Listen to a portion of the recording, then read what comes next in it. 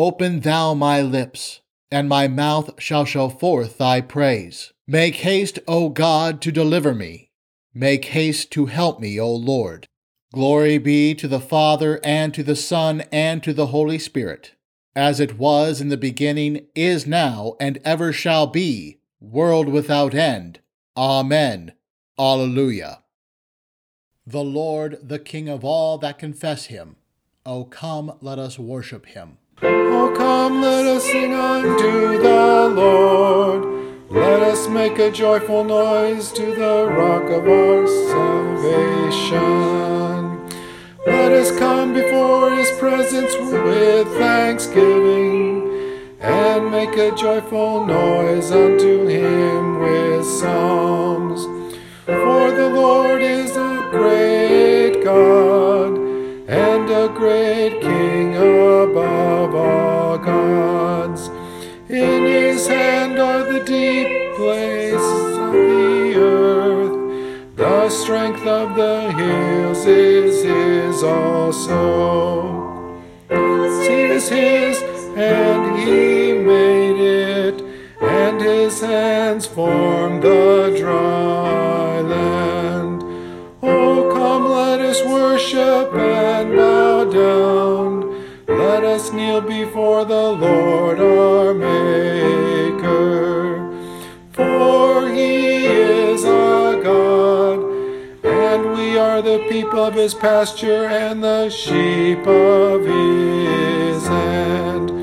Glory be to the Father, and to the Son, and to the Holy Ghost, as it was in the beginning, is now, and ever shall be, world without end. Amen. The Lord, the King of all that confess him. O come, let us worship him.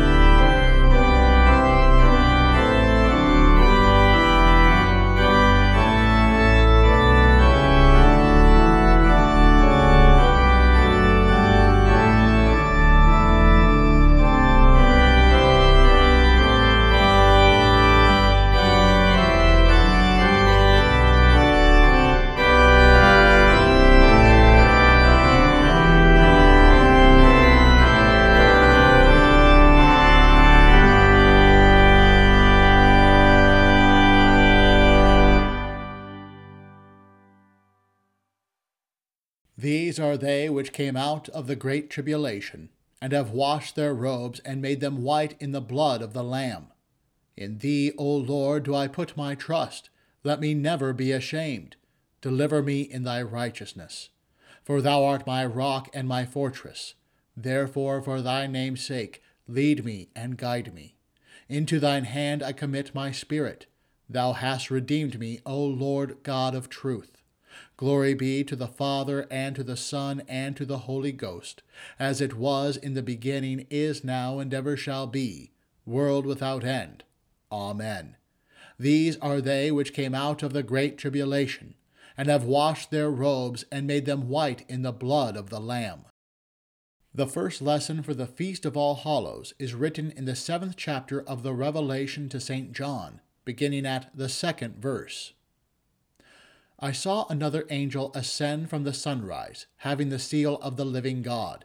He cried out with a loud voice to the 4 angels to whom it was given to harm the earth and the sea, saying, Don't harm the earth, the sea, or the trees, until we have sealed the bondservants of our God on their foreheads.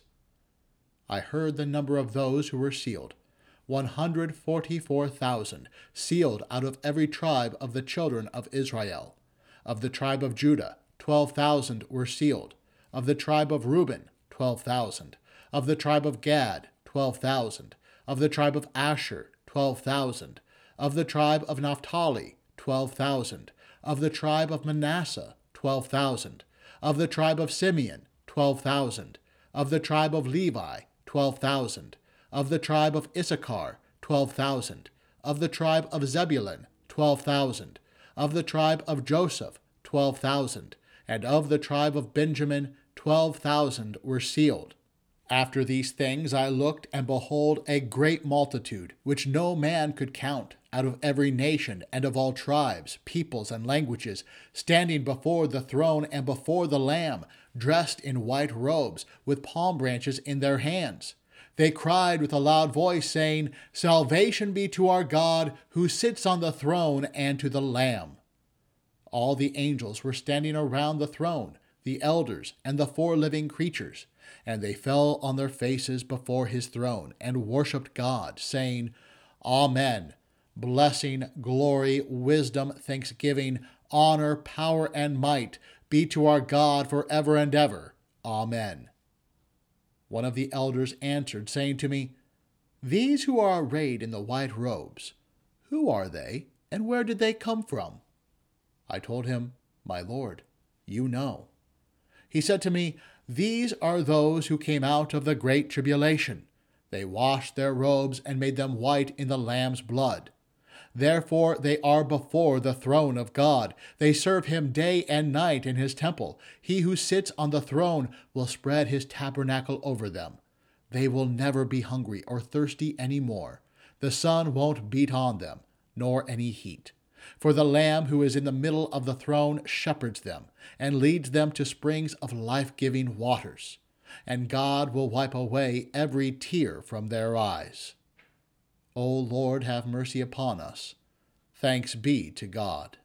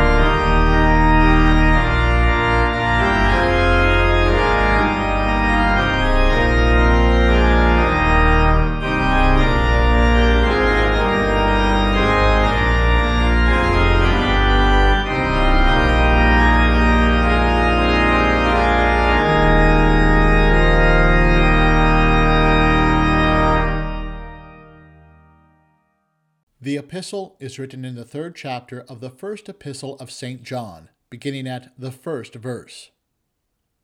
Brothers, see how great a love the Father has given to us, that we should be called children of God. For this cause the world doesn't know us, because it didn't know him. Beloved, now we are children of God. It is not yet revealed what we will be, but we know that when he is revealed, we will be like him, for we will see him just as he is. Everyone who has this hope set on him purifies himself, even as he is pure. O Lord, have mercy upon us. Thanks be to God. These are they which came out of the great tribulation, and have washed their robes and made them white in the blood of the Lamb. Blessed is the man whose strength is in thee, in whose heart are the ways of Zion.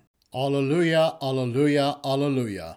Alleluia, wherefore seeing we are compassed about with a great cloud of witnesses, let us look unto Jesus, the author and finisher of our faith.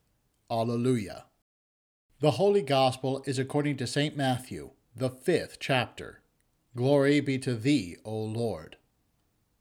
Seeing the multitudes, Jesus went up onto the mountain. When he had sat down, his disciples came to him. He opened his mouth and taught them, saying, Blessed are the poor in spirit, for theirs is the kingdom of heaven. Blessed are those who mourn, for they shall be comforted. Blessed are the gentle, for they shall inherit the earth. Blessed are those who hunger and thirst for righteousness, for they shall be filled. Blessed are the merciful, for they shall obtain mercy. Blessed are the pure in heart, for they shall see God. Blessed are the peacemakers, for they shall be called children of God. Blessed are those who have been persecuted for righteousness' sake, for theirs is the kingdom of heaven. Blessed are you when people reproach you, persecute you, and say all kinds of evil against you falsely for my sake. Rejoice and be exceedingly glad, for great is your reward in heaven, for that is how they persecuted the prophets who were before you. Here ends the gospel. Praise be to thee, O Christ. At midnight there was a cry, Behold, the bridegroom cometh, go ye out to meet him. Trim your lamps, O ye wise virgins. Behold, the bridegroom cometh, go ye out to meet him. Glory be to the Father, and to the Son, and to the Holy Ghost. Behold, the bridegroom cometh, go ye out to meet him. In the name of the Father, and of the Son, and of the Holy Spirit. Amen. You may be seated. Our Lord says to us, the church today, Blessed are you. By the way, that you is plural. He's talking to the whole church, all of his disciples. Blessed are you when others revile you and persecute you and utter all kinds of evil against you falsely on my account. Rejoice and be glad, for your reward is great in heaven. For so they persecuted the prophets who were before you. Now, last time I preached to you a couple weeks ago, I preached from James of Jerusalem, who told us to rejoice when we were completely and totally surrounded by trials and temptations. And really, now that I'm back here today, James was saying nothing different than what Christ has already said here in the Sermon on the Mount. Blessed when you are reviled, persecuted, falsely slandered, and rejoice and be glad. Because, says our Lord, then you know your reward will be that of the prophets who suffered the same. The difference is, though, that James speaks what he heard from Jesus, and Jesus, going up on the mountain, sitting down in the posture of a teacher, opens his mouth and speaks as God. Now, I don't need to tell you how the world completely and totally surrounds us, or how our flesh constantly tempts us, the devil constantly submerges us in trials, and so on. You heard that a couple weeks ago from James, and that's not entirely the focus of Christ's teaching today. In fact, when we hear Christ say, Blessed are you when you're persecuted, blessed are you, that can lead us to think that the focus of these Beatitudes, of all the 12, 13 verses, that the focus is on us, the church. Blessed are the poor, those who are persecuted for righteousness' sake. The blessed, that again, it's a plural word, speaking of more than one person. So it's easy to think that he means us. Blessed are those who mourn, are meek, who hunger and thirst for righteousness. Well, we think that must be us. We might be able to convince ourselves that this actually does sound like us in the world. We mourn, we're meek, we're hungry and thirsting for righteousness. But then we get to those last Beatitudes. Blessed are the merciful, blessed are the pure in heart, the peacemakers. Well, these make us stop for a bit. They really force us to ask, is this really about us? Because when we're completely and totally surrounded by trials and temptations, do these actually describe us? Are we actually merciful? Do we wish humiliation on those who hurt us instead? Do we extend a hand to those who are beneath us, or do we let them sit in their shame? Do we extend charity to those who are hurting, or do we just let them suffer while believing, oh, well, they have their problems, I have mine, good luck? Are we really pure in heart when we're surrounded? Or do we hate our enemy in our heart and call him a worthless, good-for-nothing fool? Would we care if he died tomorrow, or would we be glad if our enemy died? Has our heart lusted for someone that our Lord has not given us as a spouse, or for a sexual relationship which is not natural? Have our hearts and eyes wandered and been adulterous, even if our bodies haven't? Has our heart considered divorce an option when our spouse is an inconvenience or fights with us, even though the spouse has been faithful? Have our lips sworn an oath on heaven or on our own heads, even as our tongues lie and our hearts have no intention of doing what we say? Do we want our yes to be more than yes and our no to be more than no? Rather than seeking peace, our flesh often craves for an eye and a tooth for a tooth. How many times have we slapped back rather than turning the other cheek? How often have we refused to give anything rather than giving our tunic also, giving above and beyond what's asked? How often have we ardently refused to go even half a mile with someone, let alone 2 when they ask us to go 1? All because we hate them. In a culture that slanders us, that wants us to teach our children away from the faith, that would love to close our schools, our Christian schools and our camps, that tells us we're bigots, that hates you for saying all men are created in the image of God as men and as women, who hates you for saying you don't want babies to be ripped to pieces. We often look at these enemies of ours with disdain and we sneer. Because look at how dark and diabolical the whole world is. And really, that's far from loving them in our hearts or blessing them with our lips as they curse us. We disdain them, at least our flesh does. And that's the temptation we are surrounded with. The temptation to hate with utter disdain our enemies around us. Or the temptation, in the other direction, to forgo persecution and instead join the world that hates you so you no longer are reviled or persecuted or slandered. But the problem with that is, if you go with the world, so you're not persecuted, then the last beatitude wouldn't describe you either. It wouldn't describe us as a church if we caved in the face of persecution. But those are the temptations. Blessed are the merciful. But we could think of when we weren't merciful. Blessed are the pure in heart, but we know the filth of our flesh. Blessed are the peacemakers, but we don't always want peace. Blessed are the poor, the persecuted. Blessed are those who mourn. Blessed are the meek, those who hunger and thirst for righteousness. All that, the first 3 or 4 Beatitudes, all that is suffering. That's persecution. Being poor, being persecuted, mourning, being meek. That's persecution. But how many times do we know of that we've caved to avoid these sufferings? The thing is, we want the Beatitudes to be about us. Because look at the promises that it gives. Those were the descriptions, but look at the promises. The kingdom of heaven, everlasting life, comfort, inheriting the earth, reigning over the earth is what that means. Being made full, being given mercy, being called sons of God. We crave all of those things. We just don't want all the descriptions that go along with those promises. At least our flesh doesn't. But if we're honest, then we must confess that the Beatitudes don't describe us alone. The righteousness it speaks of here, that righteousness, that's not ours. We can't do that. We can't create it in ourselves despite how hard we try. hunger and thirst for righteousness all you want, we can't produce that righteousness. So then, on our own, we are famished. On our own merits, none of these promises can be ours.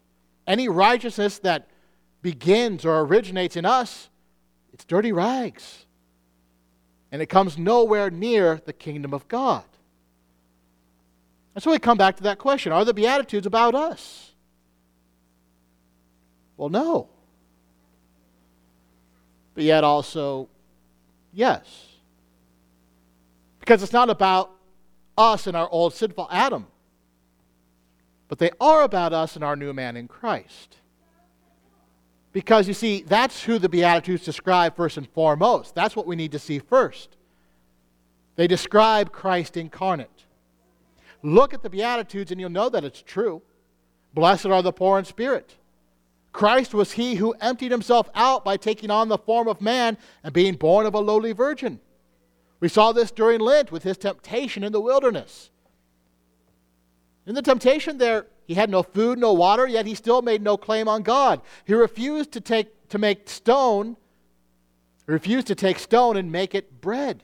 He refused to jump and test God. He refused the glory of the world without the suffering of the passion.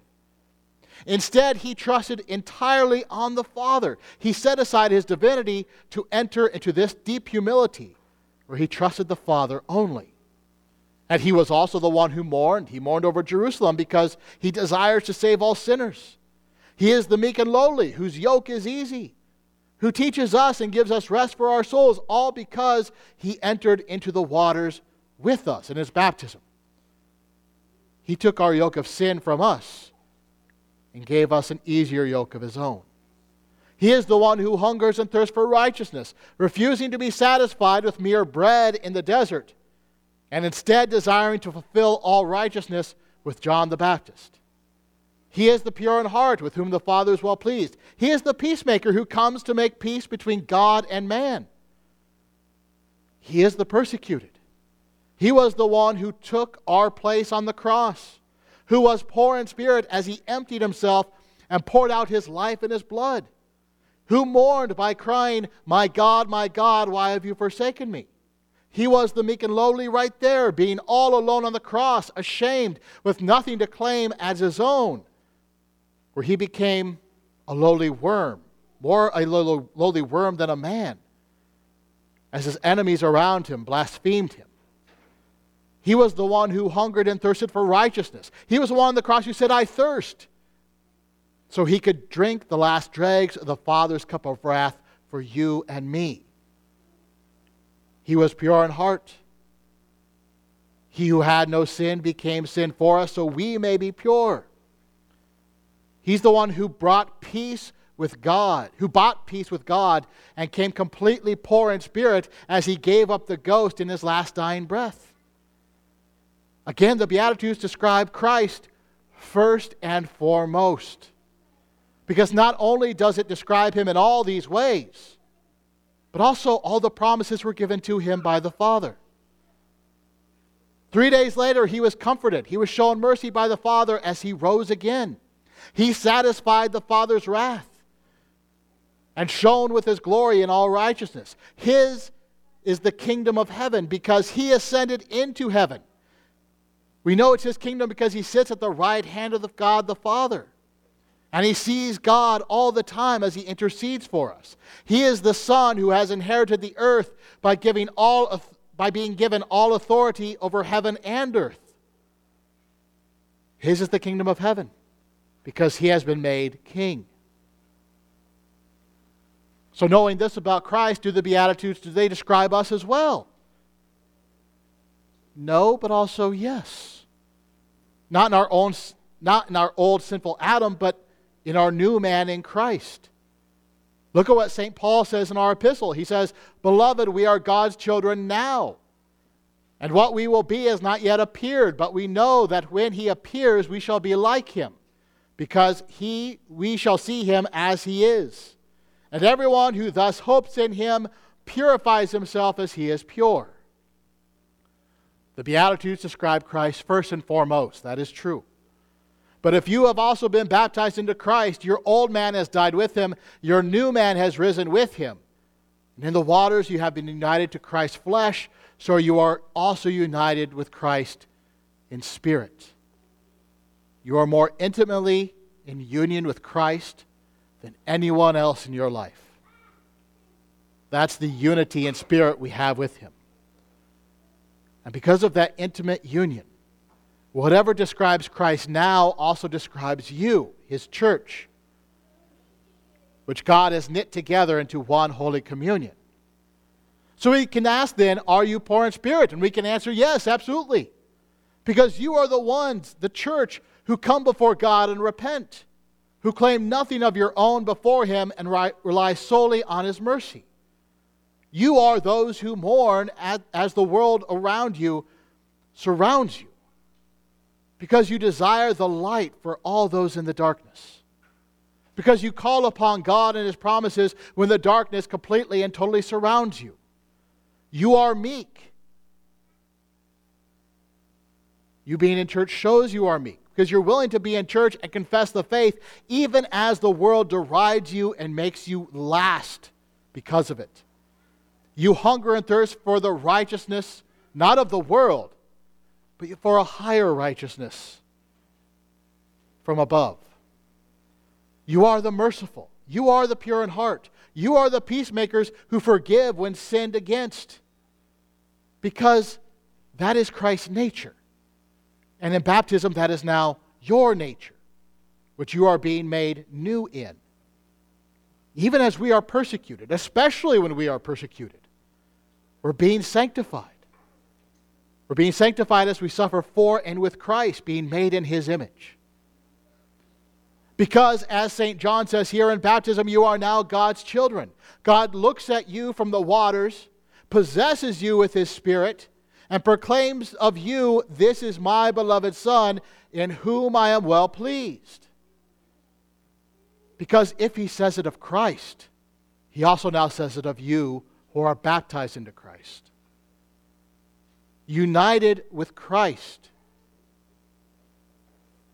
that comfort and mercy that Christ received at his resurrection, that comfort and mercy will be yours on the last day when you are made like him, when you're resurrected in glory as well. On that day you will see God just as he is, as he comes back to judge. And on that day, you'll be made pure in the faith. So St. John says, see what kind of love the Father has given to us. Indeed, it is the love where you now will inherit the earth. Not just the earth, though. Not this decaying land that we know. You will inherit the promised land, the heavens and the earth made new in eternity. That will be yours to inherit. And there you will forever feast at the wedding feast of the Lamb and always be satisfied. St. John goes on. He says, see what kind of love the Father has given to us, that we should be called children of God, and so we are. The reason why the world hates us, or the reason why the world does not know us, is that it did not know him. St. James, a couple of weeks ago, he was right. You are totally and completely surrounded by darkness, by the flesh, the world, the devil, because to them, we are dangerous strangers. We're united to Christ that they do not confess, who is of the Father that they do not know. And so they will persecute us, especially as darkness falls in our land more and more. But James tells us in this time to be full of joy, just as Christ tells us to rejoice and be glad, because you're not alone. You are with all the prophets who were persecuted. You stand with all the apostles who were slaughtered for the gospel. You stand with all the saints of all times and places who also suffered and were martyred for this confession. Those who stand with you include Carol Kolmus, Vicky Dykstra, and all the saints who have gone before us this last year and beyond. All those who God has knit together in one body. That's us. We are still united with Christ, in Christ, by his Spirit, in his mystical body. So that when you come up here this morning to commune, don't think that you commune by yourself. Don't think your communing is just between you and God alone, as some people claim. That's nonsense. Because here, you commune on the body and blood of Christ with all the saints here and all the saints from all times and places and all the saints that are in heaven. We commune united as we have been knit together by God in Christ. We are one with Christ and in Christ together. That is what the Beatitudes describe. Those who commune in Christ as one, living and deceased. And communing as one, the promises of the Beatitudes are ours together as one. So come this morning.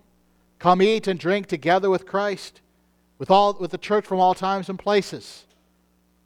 And as our hunger and thirst is satisfied this morning, may it also strengthen us in all virtuous and godly living that we prayed for at the beginning and what we heard in the Beatitudes, of which the saints before us lived, of which we now aim to live after them, until we leave this great tribulation and meet them again. Amen. And may the peace of God, which surpasses all understanding, keep your hearts and minds in Christ Jesus. Amen. We praise thee, O God. We acknowledge thee to be the Lord. All the earth doth worship thee, the Father everlasting.